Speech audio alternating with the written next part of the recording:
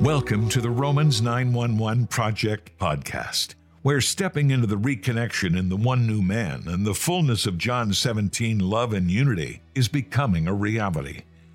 In each episode, join Grant Berry to drill down deeper into this reconnection and alignment message and the final reforms for the ecclesia, for the church. As we will discover, the reconnection becomes a power key to open the door to God's end-time plans to help restore the family of God for the preparation of the bride, the last great harvest, and Israel's salvation, all of which will lead to the Lord's return. The reconnection message has end-time consequences for us all. Here's Grant. Beloved, in the last few podcasts, we've been thinking about and contemplating a shift in our thinking as we move into this restoration in the family of God. As, in a sense, 2,000 years, the time of the Jews, 2,000 years from Yeshua to this modern day, the time of the Gentiles, the time of the church age, we're moving now into the fullness of the Gentiles and Israel's salvation, and it is going to require a shift. And we've been addressing that.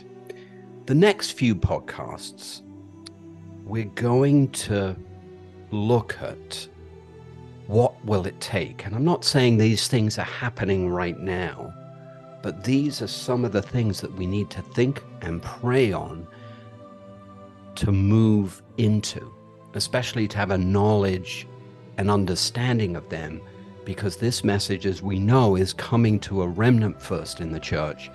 And then there's this place of responsibility we actually have to stand in the gap for the rest of the body to be awakened. It's kind of like an opposite of the 1 and the 99, in a sense.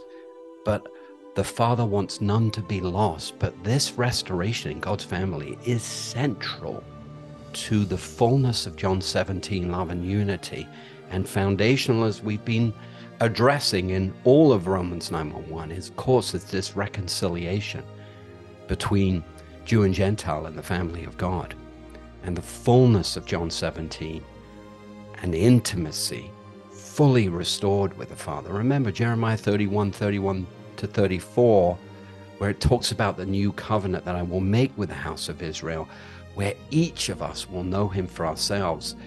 And I believe as we move deeper into this reconciliation, our intimacy with the Father, with Yeshua and the Holy Spirit, is only going to grow and strengthen, and will be a very necessary part of everything that's about to take place. Because while we are going to be moving perhaps in the greatest time for the ecclesia, for the church, it is going to be challenging. And we're already moving into a time now. We're in the summer of 2023. We've already had an awakening at Asbury, but beloved, there's a whole lot more coming.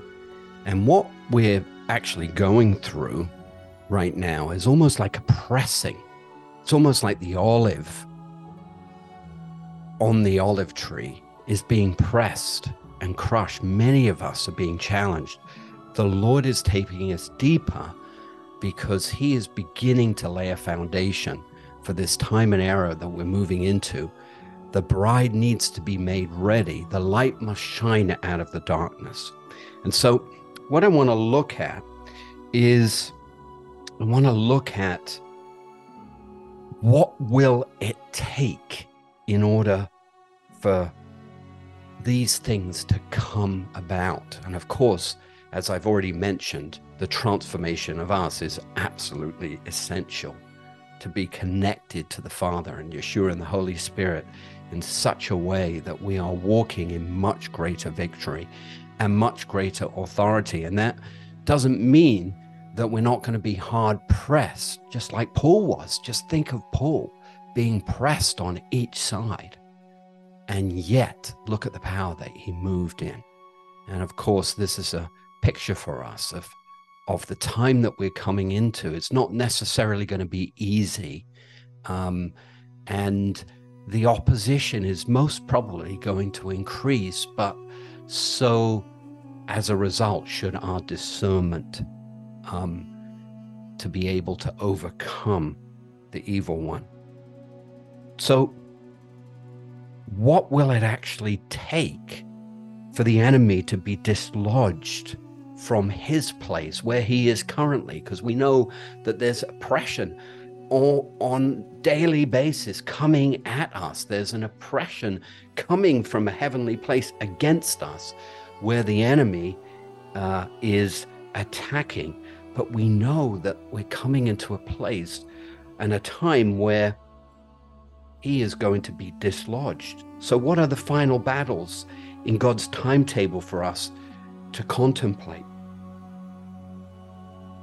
I truly believe, especially according to Revelation 12, that the enemy still needs to be dislodged from that place that I was just referring to.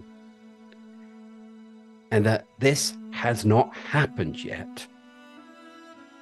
And that the Lord must return and take his seat on David's throne on the earth. And of course, this is the heart of messianic eschatology that we've been beginning to share in the Romans 911 Project teachings.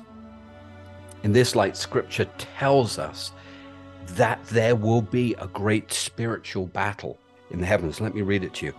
And there was war in heaven. This is Revelations 12, 7 through 9. Michael and his angels fought against the dragon, and the dragon and his angels fought back.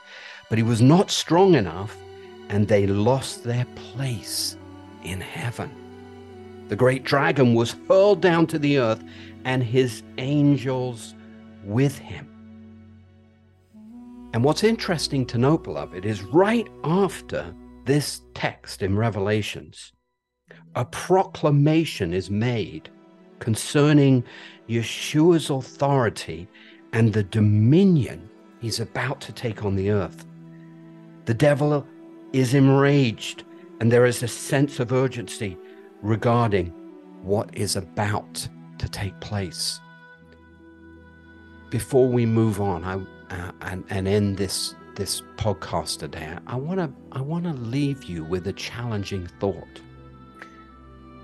If this hasn't happened yet, and there's this great fight to come, and the enemy actually gets thrown out of that heavenly place with all his hordes and demons, what will happen to the oppression that has been coming against believers since Yeshua went to the cross and the resurrection? Could this be the very time on the earth where we will move in such great signs and wonders and authority because the oppression from the evil one has been dislodged? The enemy, the Lord dislodged him with the angels, with Michael, it says. There was great fights in the heavenlies, and he's thrown down to the earth. I think this, most of us would agree with this, that this is most probably in that tribulation period on the earth before Yeshua comes back. But I really want you to think about that in the sense of when he's thrown out, what happens to the oppression? And could this be the time and the era that we move in such great signs and wonders because much of the opposition from the heavenly place has been dislodged? Beloved, we are going to continue this discussion on what will it take in the next several podcasts. So until that time, may the God of Israel richly bless you. Lots of love in Yeshua. Thank you, Grant, for that insightful discussion. To dialogue with Grant and Hallie, please send comments and questions to email@romans911.org. Again, that's email@romans911.org. If you resonate with the Romans 911 Project, please pray about partnering with us to bring this reconnection message to the threshold of the church. Sign up for our monthly email. Join our global virtual meetings with other believers to dialogue and pray together. And most important, read the Romans 911 book, Time to Sound the Alarm, and view the Romans 911 Study Guide 12 to 14-hour video teachings, which are free when you purchase the study guide. The Romans 911 books and teachings are transformational into God's end-time plans to prepare the bride and reform the church. They help to create the breakthrough that will change the world. The reconnection message is like a golden key from the heart of the Father to restore love and unity in God's family that opens the door to the fulfillment of Yeshua's prayer in John 17. And it establishes the pathway for the body of Messiah, the body of Christ, to receive the greater glory. But this reconnection message in the one new man has been hidden during the church age, in the mystery to reawaken Israel to faith, and is only just now coming to light. That's why we need your help to fund this project, to bring the message forth, to help us blow the holy shofar, to awaken the greater church into this restoration. Now is the time. Would you pray to give chai, to give life to the reconnection, to reach the church and the messianic body, and help unite the family of God? To fund the Romans 911 Project, we have created the Give Chai Life campaign. Chai is a Hebrew word meaning life, but it also represents the number 18. And for just one chai, $18 a month, you can make a difference. Please be prayerful about this. We can't do this without precious saints like yourself who are beginning to get this revelation to help us bring this message before the church. For more information on the Romans 911 Project, please visit our website at romans911.org. It's easy to remember, romans911.org. Please also subscribe to the Romans 911 Project, wherever you listen to podcasts at the end.